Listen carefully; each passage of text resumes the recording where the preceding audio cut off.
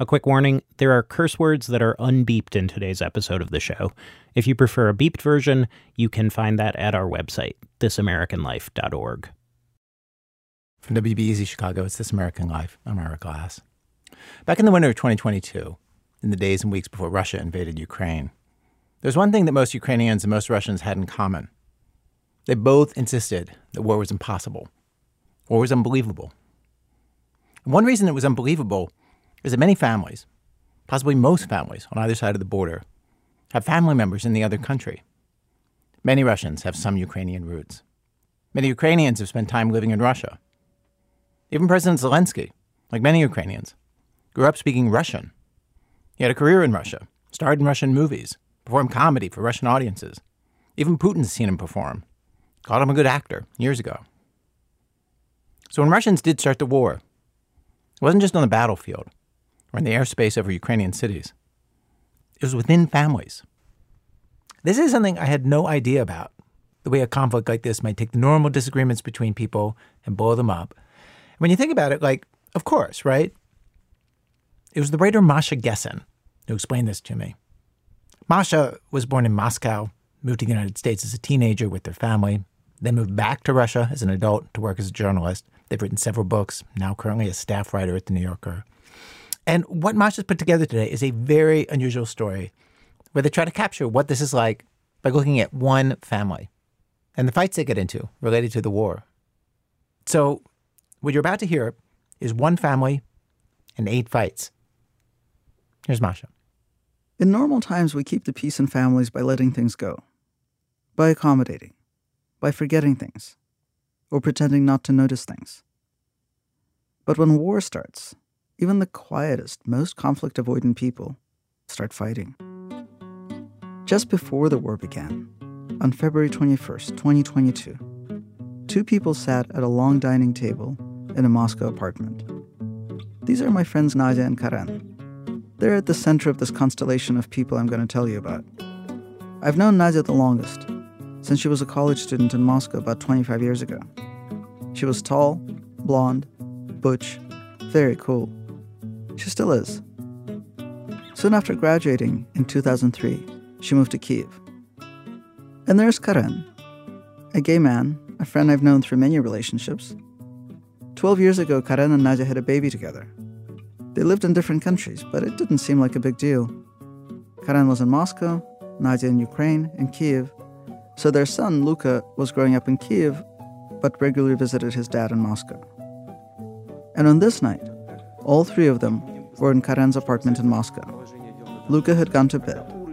The adults were watching a speech by Vladimir Putin.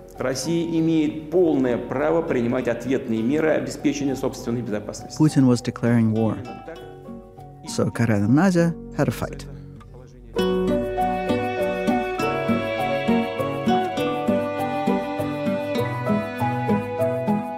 Fight number 1. Where does Luka go? Even before Putin's speech, Nadia was ready. She didn't think the war would happen, but she'd made a plan for Luka if war broke out. A plan she hadn't told Karen about. Until now. By that time, I already knew that we're not going back to Ukraine. We already had tickets to Berlin. And who said what? What was the argument? Well, before he was saying nothing's going to happen and you exaggerating and things like this. But then he was like, okay, maybe something's going to happen in Ukraine. But you definitely shouldn't, take kid away to some other country. I was like, if there's going to be a war, it is safer to stay in Moscow. This is Karen. Because nobody's going to attack Moscow. I live 10 minutes walk from Kremlin. I can't imagine the war can come into town. He was saying, no, I want him to stay in Moscow. It's the safest place in the world. I don't want him to go to Berlin. And we didn't succeed too much in persuading him. And she didn't push too hard, because that wasn't her way. I don't know. I just hate fighting. I just hate when it gets ugly. Whenever I even sense that this might be the situation, I would just, go in the opposite direction. It would never actually get too far as to have a fight with someone. And I think I'm so used to this. It has been for years like this. So we just said we're going to go there for 2 weeks. We, as in Nadia, Luca, and Nadia's girlfriend, Sophie. And only on 2 weeks he agreed. And everybody was like, yeah, 2 weeks, of course. Right. But then I called Sophie anyway and I said, take everything, including the summer clothes. Including the summer clothes.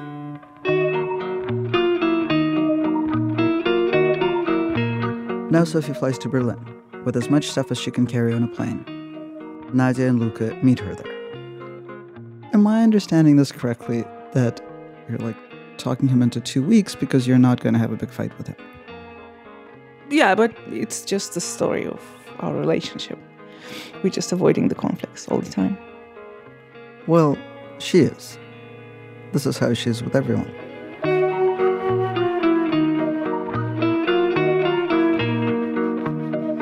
So, Nadia and Luca leave, Karen stays, and Russia invades Ukraine. Karen is going to protest, but he's lost, crying every day. After a few days, he goes to a goodbye party at a friend's apartment. And there were a lot of our common friends, I don't know, 15 people. And everybody were discussing tickets, when and where everybody's going. I can tell you when this was because I was there. March 4th. And it's true that this was all our friends were talking about. There were rumors that Russia would close the border, impose martial law, conscript all the men, and just a general sense that she had to get out now, or it will be too late. At the party, Karen started to get upset, like, wait, you were all just going to leave me here? And that was the moment I realized that if everybody is leaving, then I'm going to do it as well. So Karen and his boyfriend buy tickets. To give you a sense of just how difficult it was to get out by then, they end up flying to Ulaanbaatar, the capital of Mongolia. From there, after a few days, they fly to Seoul, South Korea, then to Dubai, then to Yerevan, the capital of Armenia, where they stay for a bit.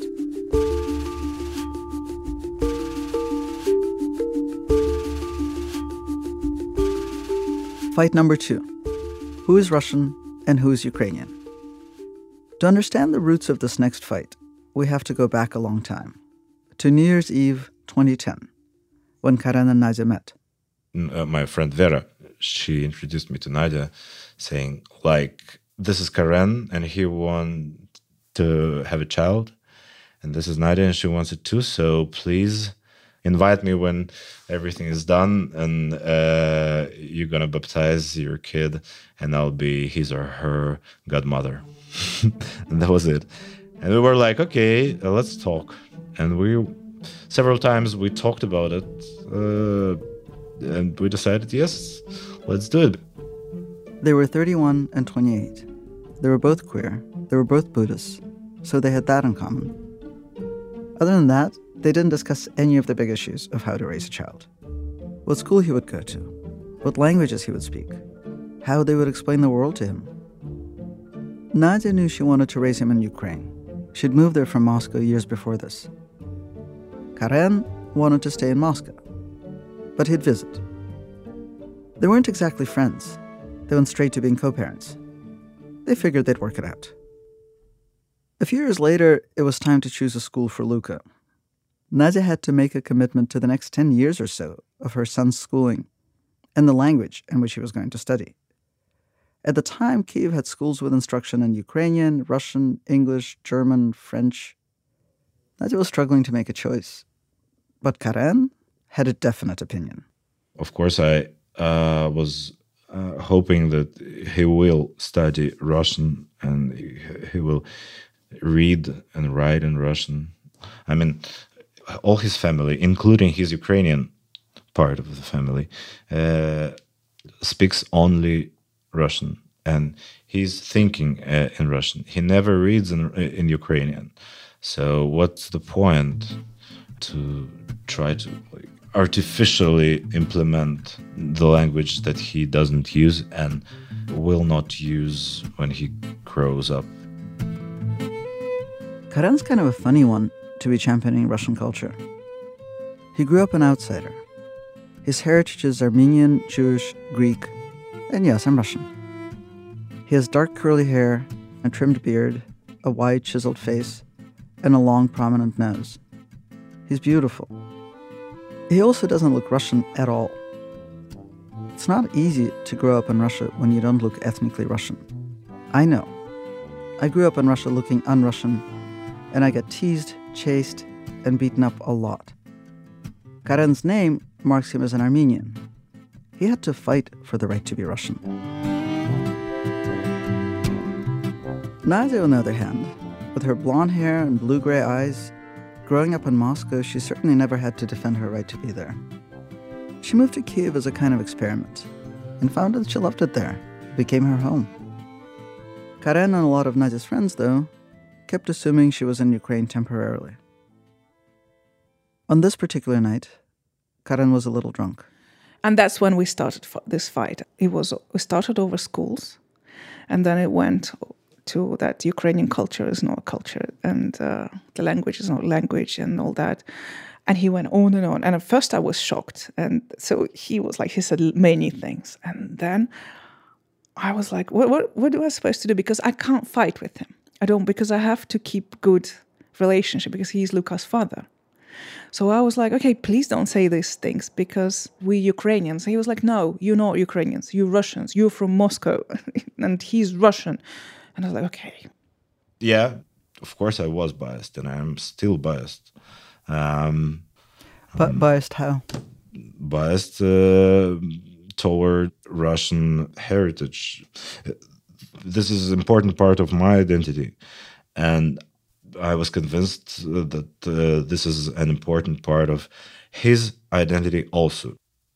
In fact, Karen had always hoped that Nadia would move back to Moscow. Nadia had zero intention of doing that. The thing is, I always hated the idea that he has to go to Moscow, even over the vacation. And I never liked the influence it was on him. Not that she said this to Karen. Why start a fight?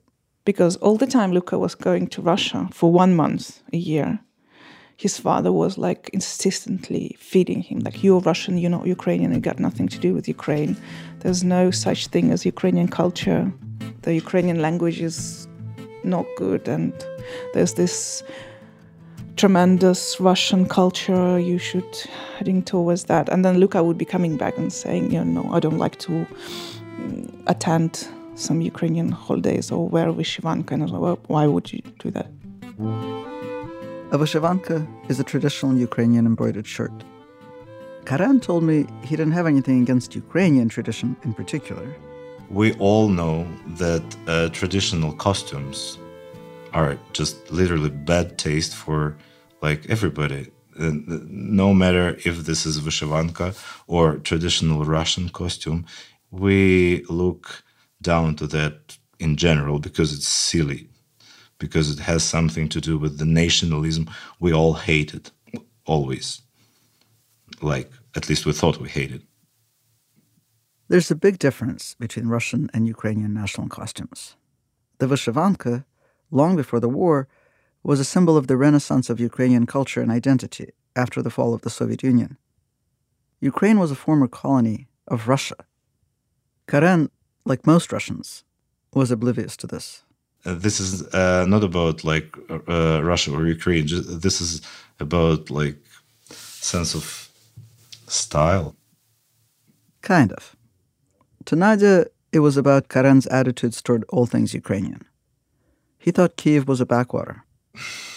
I hate to mention it, but he was visiting museums or theaters or concerts only when I was coming to Kyiv, and I took him to same 2 or 3 museums, and not to mention theaters. There are almost none in Kyiv. How much theater and museums did you get when you were a kid?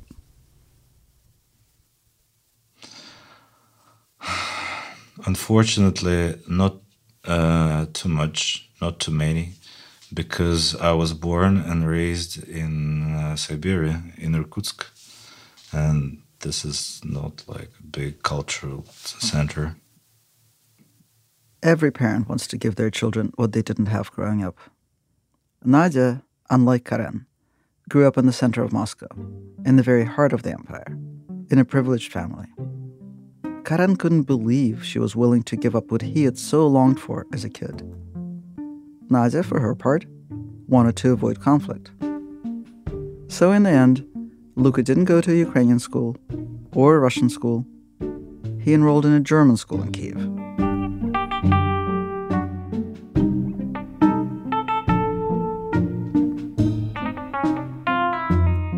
When the war started, all those things that Luka had heard his father say, that he and his mother are really Russian, these ideas hit Luka hard. His father's country was bombing his motherland. Luka was crying and saying, it's my fault. I'm Russian. So I called his father and I said, look, what have you done? Luka now thinks that it's his fault because he's Russian. He felt that he's half this and half that, and now there is huge inner conflict inside of him because, like, to him, to his kid's mind, there was like one half of him is attacking the other half of himself. Talking to Luka didn't help much. Maybe he could be convinced that the war wasn't his fault, but he was still stuck with this problem of being both Ukrainian and Russian. The war was tearing him apart. It maybe didn't help that he and his moms were still in the move. They finally landed in Lisbon. I was like thinking, suggesting, maybe you think you're going to be Portuguese since we live in Portugal. And he was like, no, I'm German. I'm definitely German. And I was like, why? And then the psychologist explained to me that at this age, they just pick the safest environment. Luka had gone to German school in Kiev. He was going to start attending a German school in Lisbon. Choosing Germany was a way to avoid choosing Ukraine or choosing Russia. A way to avoid choosing between his parents. I think Germany felt neutral.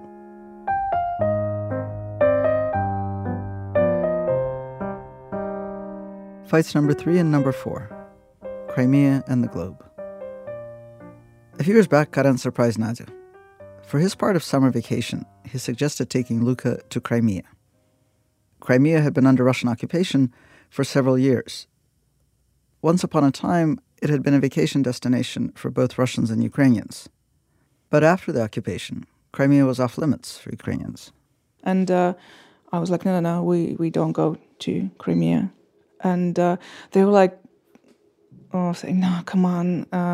Because the whole family of his father used to spend summer in Crimea. So they will continue doing that. And they were calling us and saying, can Luka come so the kids can spend time together? And I was like, yeah, I don't mind.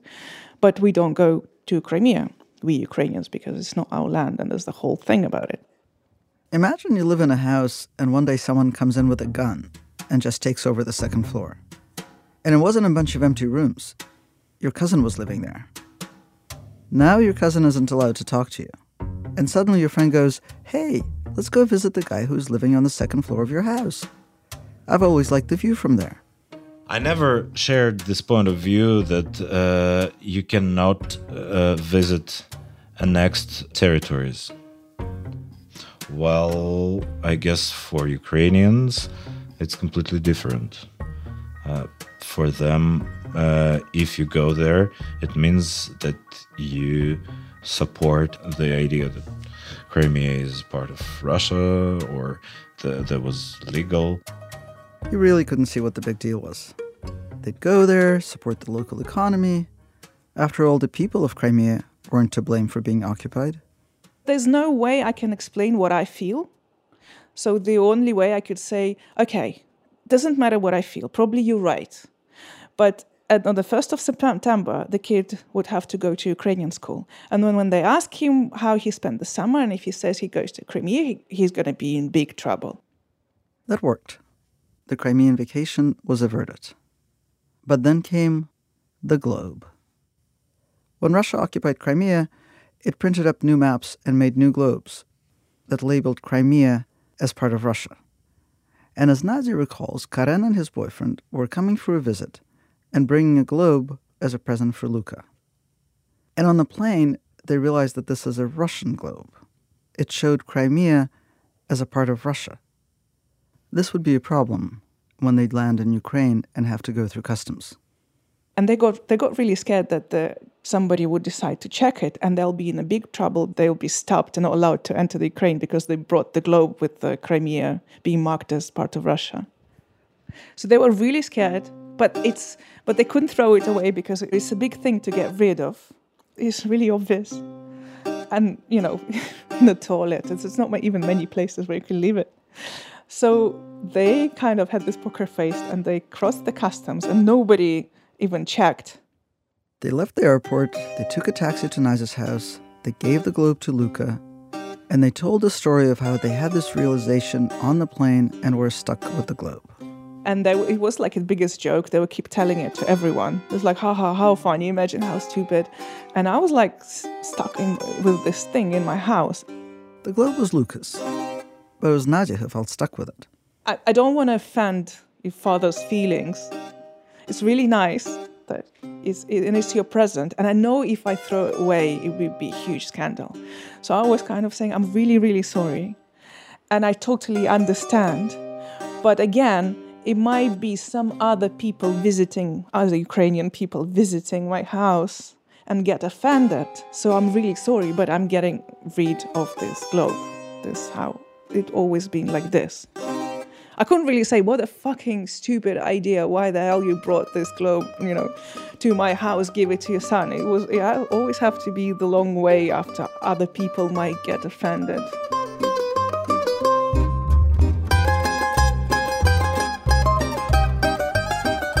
You know how people remember important events in completely different ways? In Karen's version of the story, there was no globe on the airplane. No fretting about customs. But there was a globe. Until there wasn't. It's not there when I visited him next time in Kiev. And I was like, and where is your globe? And he was like, well, there is a tiny mistake on that globe. So Mama hided it from me. And I realized what kind of mistake.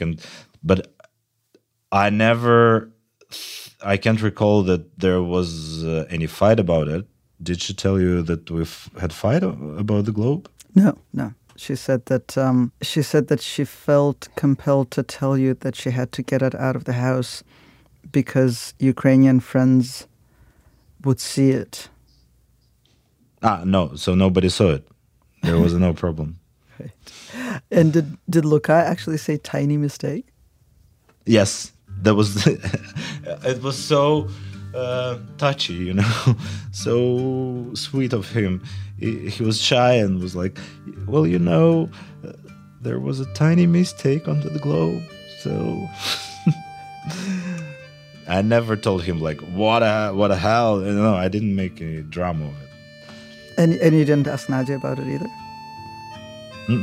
Of course not. It was clear that that's a problem.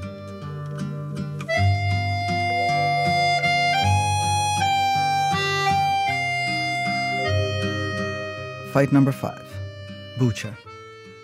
When the full-scale invasion began, it began with the unimaginable. Almost immediately, Russian tanks were right outside of Kiev. Russian troops occupied the western suburbs. Ukrainians fighting to keep them out of the city blew up the bridge that connected the western suburbs to Kiev. And that bridge is just a short walk from Nadia's house. Their town borders Bucha, a place that's become synonymous with Russian war crimes. Nadia, her girlfriend Sophie, and Luca were watching the invasion from a distance, and they were sick with worry. Because that house was not empty.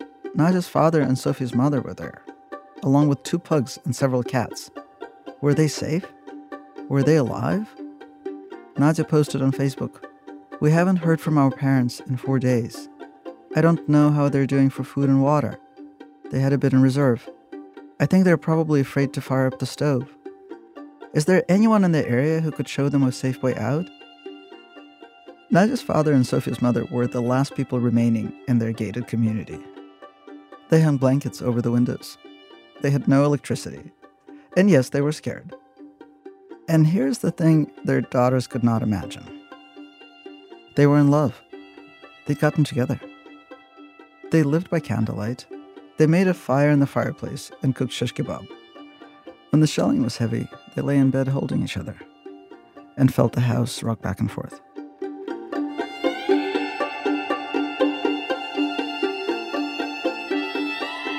Finally, Nadia got hold of some Ukrainian soldiers in the area who told her there was a way out and they'd help. The soldiers came to the house and told Nadia's father, let's call him Alex, he had half an hour to pack. Это смешно. Oh, that's funny. Я упаковал то, что я считал особо дорогим. I packed that I thought was particularly important. Я взял кофеварку. I took a coffee maker, a supply of coffee that I thought would last for 6 months, half a suitcase of coffee. Чемодана кофе. Then, for some reason, I decided I should bring wine. And so I packed a suitcase of wine. Чемодан вина я собрал. And then I decided to take some things that I thought would dear to Nadia. For some reason, I took some of her Buddhist figurines. Ее буддийские статуэточки. It was a Buddha statue from IKEA. Wait, a Buddhist statue from IKEA? Yeah, 10-euro Buddha statue. Because it was standing in the kitchen and like in the middle of everything. And my father thought it's somehow valuable.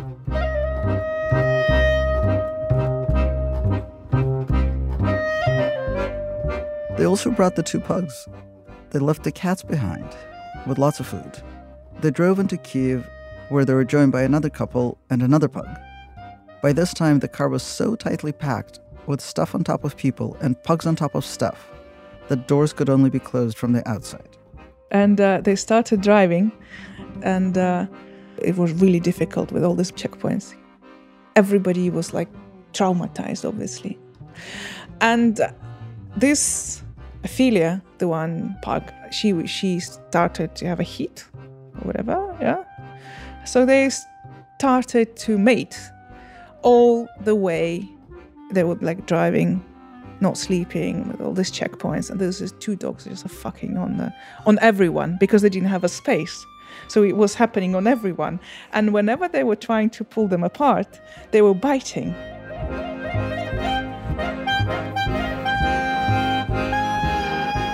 Alex dropped off Lena and the other couple and the male pug in western Ukraine and continued on to Bratislava, the capital of Slovakia, where he picked up Nadia for the drive through the rest of Europe.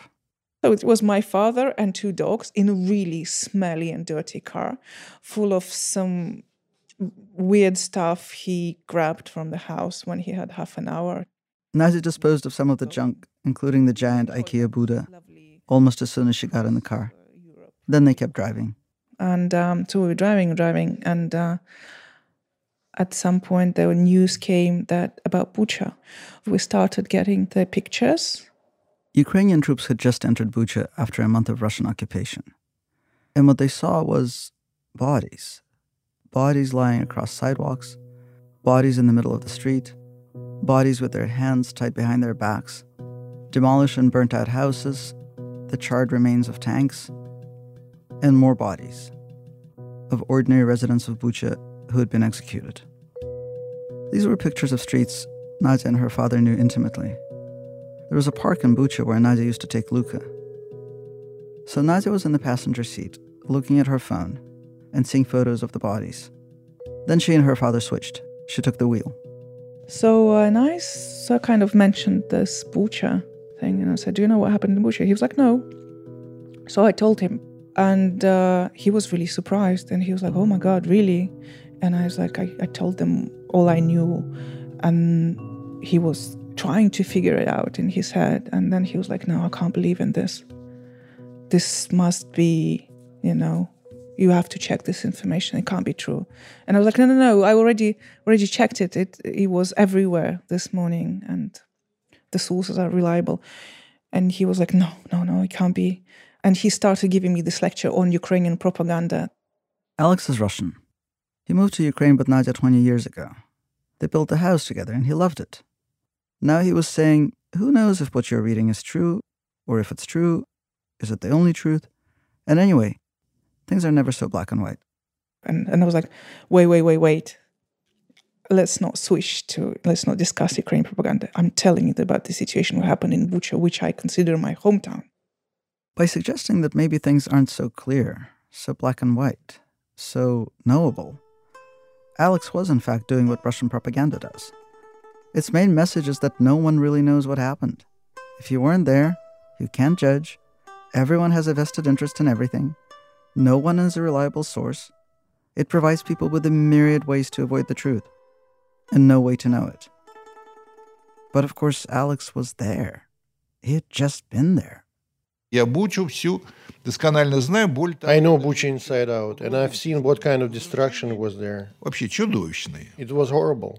I know of some absolutely awful things.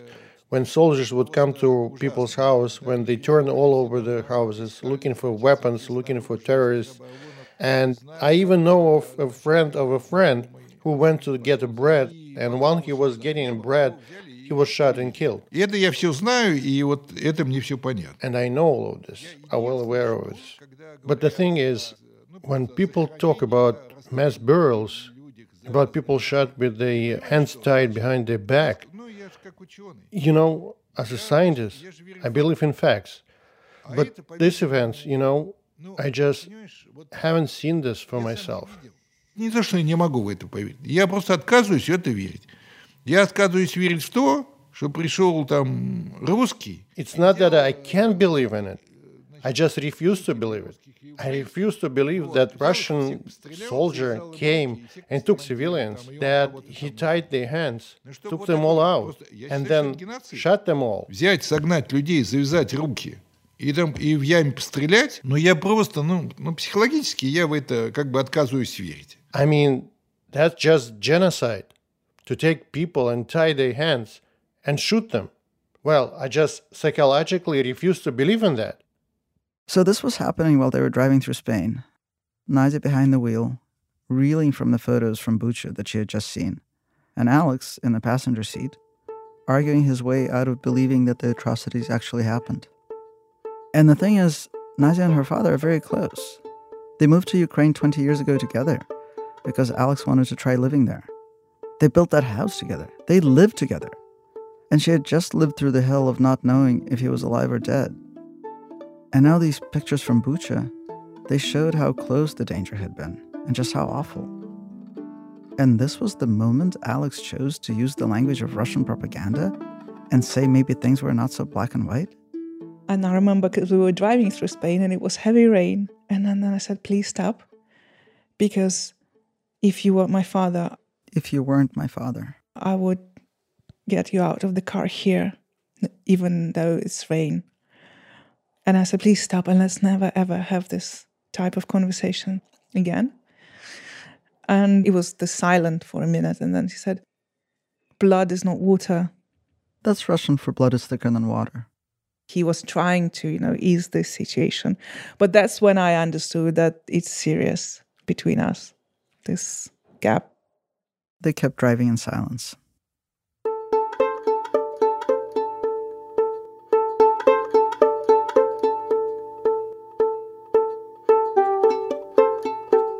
Masha Gessen. Coming up, after sending bombs and troops near to Nadia's house outside Kyiv, Russia sends her a bill. That's in a minute from Chicago Public Radio when our program continues.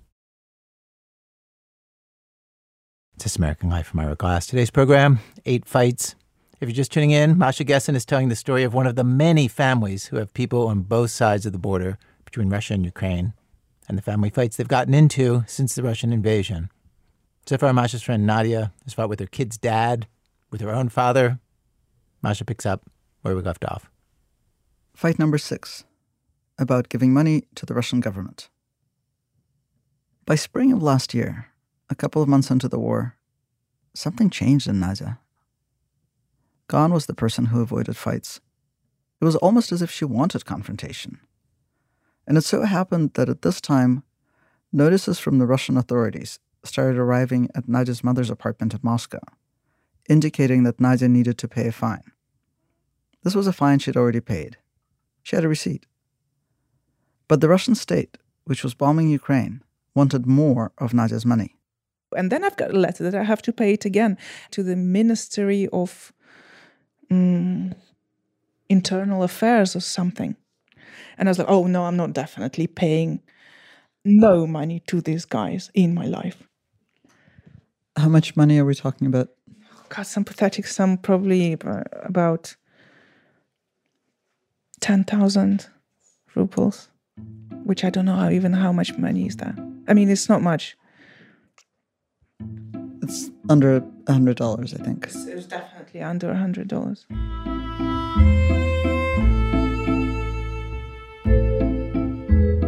Nadia wanted her mother to do something about it.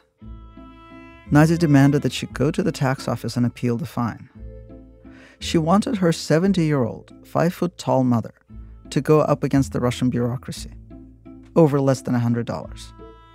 And she wouldn't let it go. She kept calling. Her mother understood why Nadia was upset. She opposes the war too.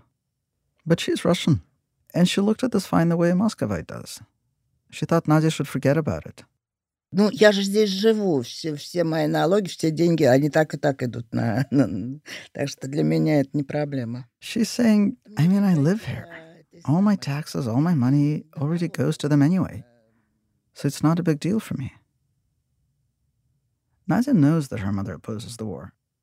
But that's just the thing that's driving her crazy, that her mother is so resigned. And I said that, there's the whole thing about you Russians, that you just can't be bothered. And you pay money to this government because you can't be bothered not to pay. And this is why the whole thing is happening.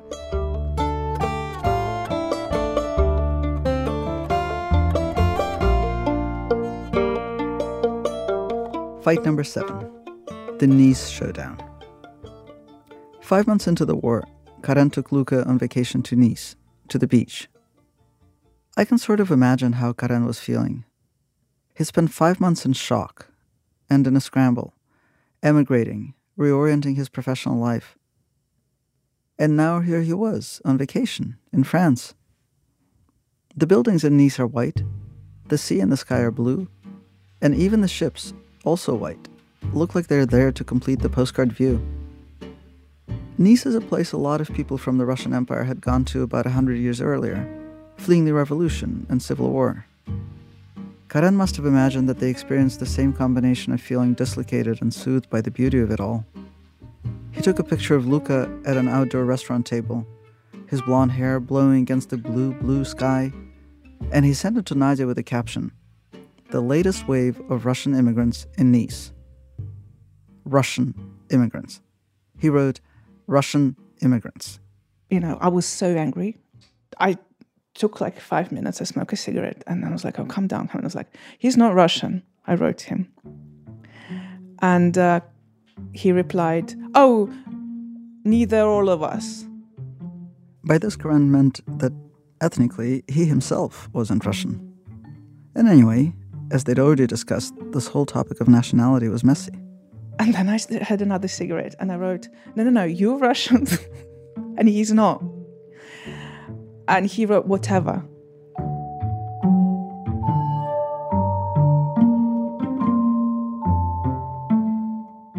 And then I smoked another cigarette, and then I said, okay, no, I'm not going to leave it this time. And I wrote him everything. But this time I was like, no, let's get it straight. We are Ukrainians. And I was like, now, please let us, be Ukrainians, because we want to be Ukrainians and we consider ourselves Ukrainians. And you are not, you're Russian. Everything Nadia had kept bottled up for the last few months, for the last dozen years, came pouring out. And then I felt, no, I can't stop. Now I cannot stop. I have to get it out of my system. Do you have those texts? I think yes. Can we look at them? Now? Yes. She pulls up the photo from Nice in her first text. And then I go, I really don't want to fight with you, but I really need to make it clear. And then I said, remember in Moscow, and you were really aggressive about Luca being in Ukrainian school and insisting that he must speak on the great Russian language to read Tolstoy and the greatest Russian culture and all that. And Ukrainian pathetic agricultural country has no culture. And you can't stand that your son grows up in this pathetic place. And each time after holidays, Luca were coming with his brainwashed that he's not Ukrainian. and Ukrainian is all bullshit and not his. She brings up the Crimea vacation, the globe. Fucking globe, I'm saying, for Crimea. And I was depressed because of this several months. I even had to go to a psychologist to talk about it. I asked Karen to read his side of the conversation. She sent me a long message saying, like, we are Ukrainians. We were always Ukrainians, and we will always be Ukrainians. In our home, Russians are killers, and it will be so until the war ends.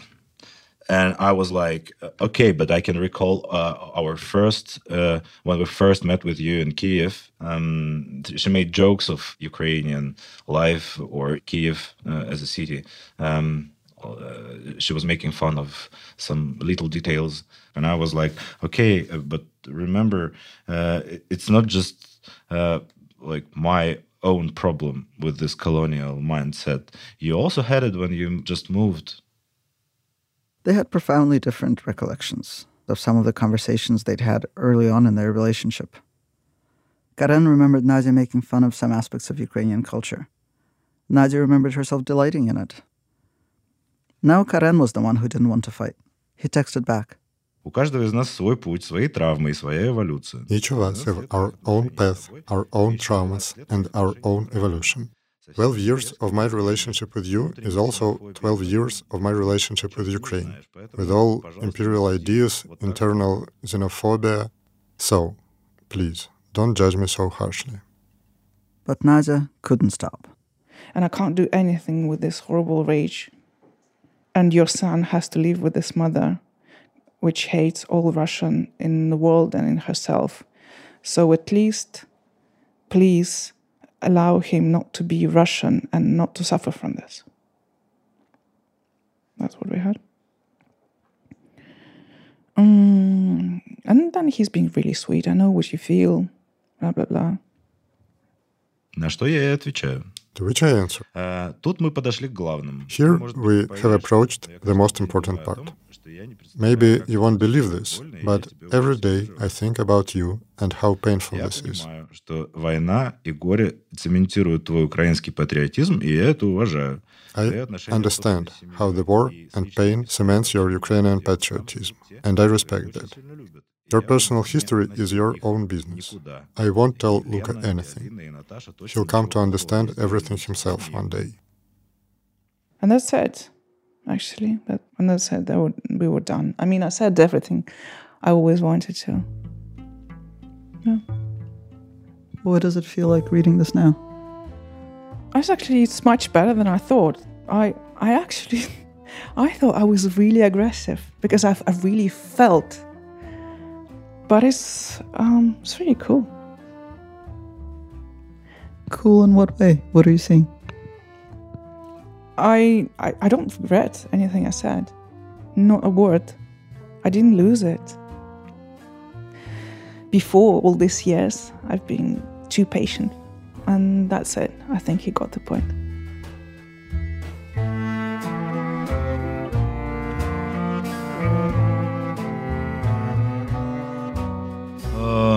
It's hard. I mean, I couldn't imagine that it would insult her, and I regret it. And it's hard to not just to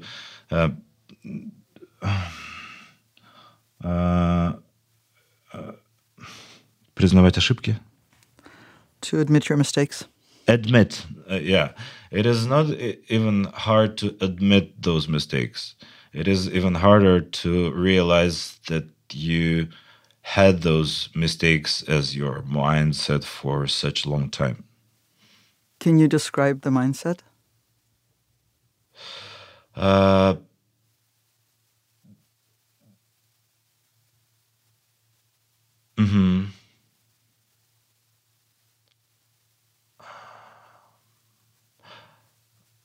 Если ты хочешь переключиться на русский, если это проще будет, то должен переключиться. I asked him if he wanted to switch to Russian. Блин, это не будет проще. It won't be easier. Okay, either way. Ох, как это тяжело. This is difficult. You know, a lot of what Nadia remembers from this argument, for us, these were simply theoretical conversations about history.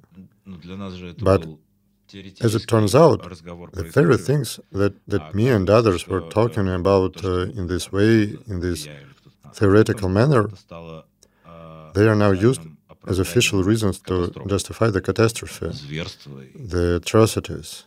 А ты то же самое произносил своим ртом в какой-то момент. And these are words that you spoke, that came out of your mouth. And now it makes you want to rinse it out with bleach. А во-вторых, закрыть навсегда. And close it forever. Now Karen asked himself why he had taken these ideas for granted. Even why he, a Greek, Jewish, Armenian, Russian, had never questioned speaking the Russian language. And I, at that time, for the first time in my life, I'm like 41 years old.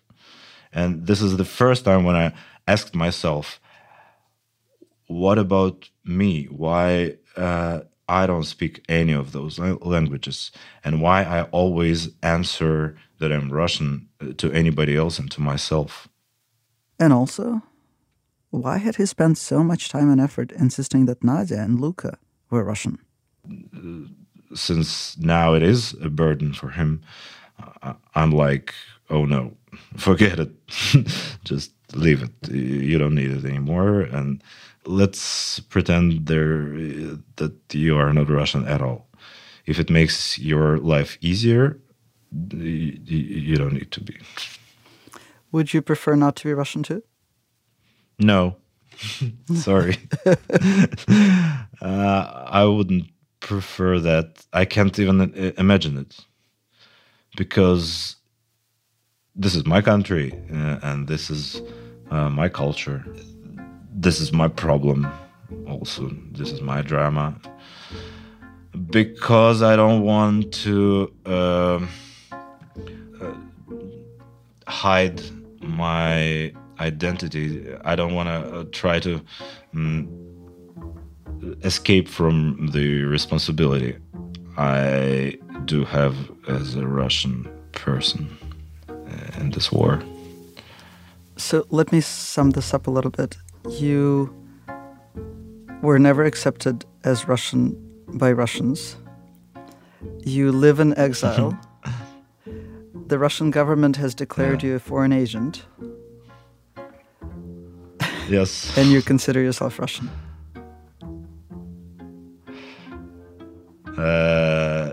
Does it sound like a sort of schizophrenia?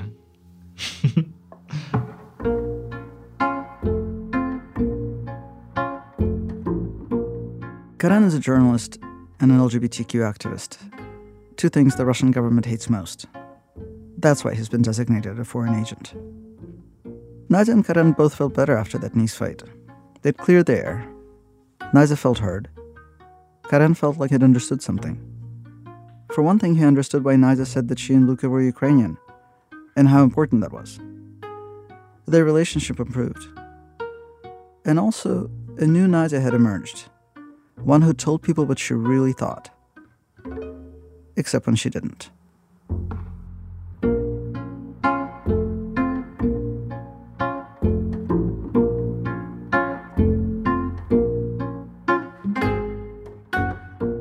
Number 8.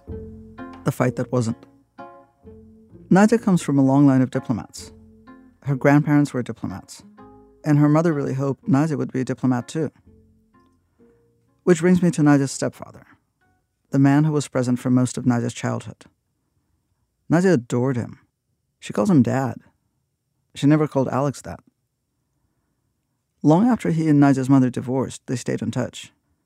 As Nadia became an adult, they spoke less often, but every time he called, it was like they'd seen each other just yesterday. And he was also a diplomat. In fact, he still is a diplomat, a Russian diplomat, who is still working in a high post. And after the war started and they fled to Lisbon, and she got Alex out of Ukraine, Nadia was starting to dread her dad's phone call, the call she'd always looked forward to. Her birthday is at the end of May, and he always called.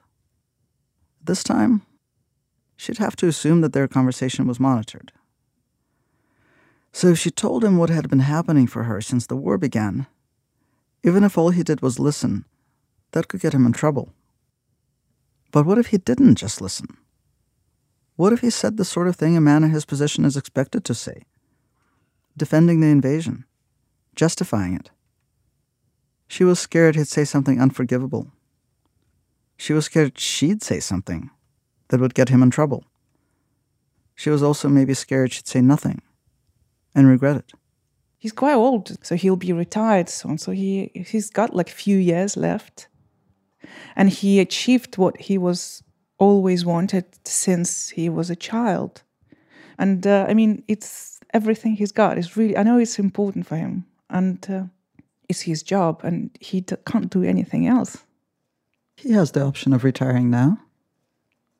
I don't know. I don't doubt that he's a fantastic person, and whatever happens to him, I just hope he's going to be all right. I just really don't want to hurt him, and I feel really sorry for him, and I think he's in a really complicated position, and I think he's really sorry, and he's suffering in a way. He didn't call.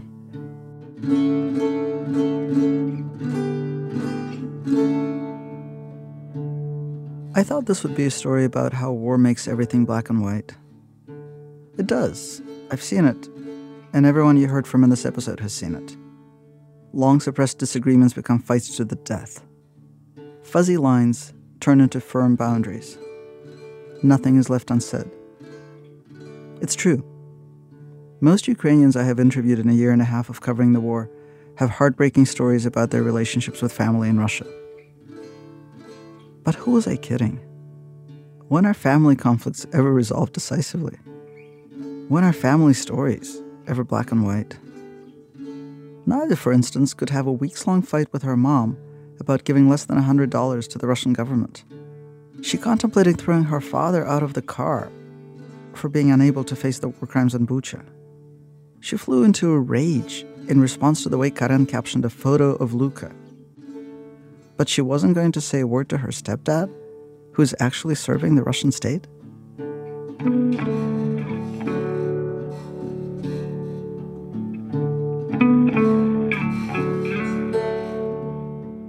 An epilogue. The Russian-Ukrainian war has been going on for more than 500 days. Nadia, Sophie, and Luka are still living in Lisbon. Karen is in Berlin. A few weeks ago, the Russian government added him to its list of extremists and terrorists. This means that he will be arrested if he ever tries to go back to Russia. When the announcement came out, Nadia called him and said, "You're one of us now." Alex and Lena, Nadia's father and Sophie's mother, returned to Ukraine after Russian troops were pushed back from Kyiv. They fixed up the house and taken the blankets off the windows. They're still very much in love. The cats weathered their absence fine. The rest of this epilogue is going to be about Luka, because most of these fights were about him. Luka turned 12 earlier this year. He wanted to get a Harry Potter cake to bring to school. Then Nadia suggested they get a blue and yellow one instead, the colors of the Ukrainian flag, and he agreed. When Luka heard that I was interviewing his parents, he volunteered to talk to me. But when I asked him about specific conflicts from the past, the Vyshyvanka fight, the Crimean vacation fight, the Globe fight, he drew a blank. Globus.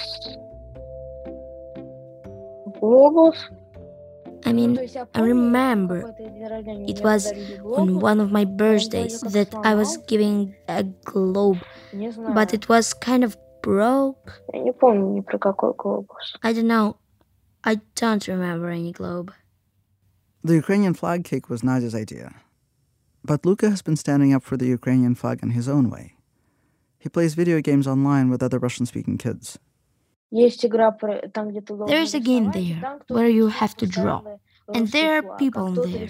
Some of them draw the Russian flag, and somebody draws the Ukrainian flag. And then at some point, in the chat room, they argue why Ukraine is better, why Russia will win, and so on and so forth. А ты участвуешь в таких спорах? I asked him, do you participate in these arguments? Если мне доводится, то я 100%. Я топлю за Украину просто. If I get a chance, I'm 100%. I'm fighting for Ukraine for real. And now I consider myself 100% Ukrainian. I wouldn't feel comfortable living in the same country as Putin. A year and a half ago, so many things about Luka and his life were contested. Where was he going to go if war began, and for how long? Who was he? Russian, Ukrainian, both, German? Now he's Ukrainian. But a Ukrainian who plans to live in Germany when he grows up. If he has children, he will raise them speaking Ukrainian. He told me, though, that he may need to hire a tutor.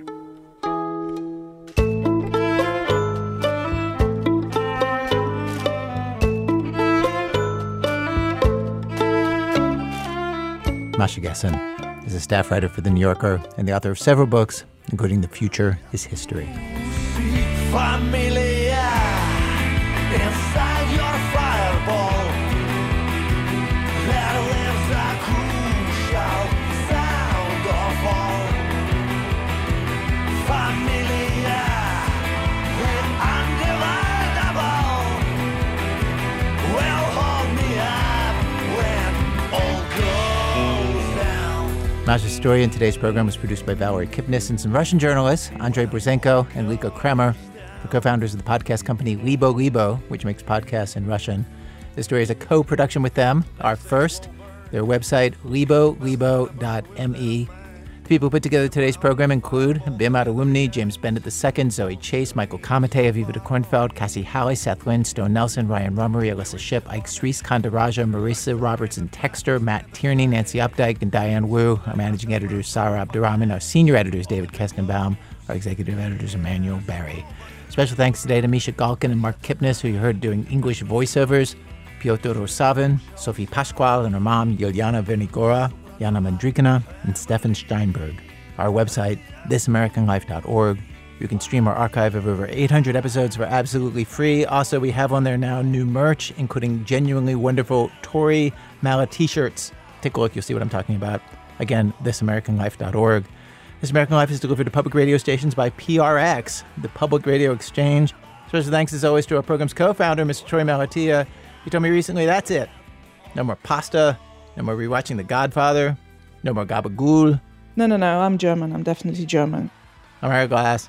Back next week with more stories of This American Life.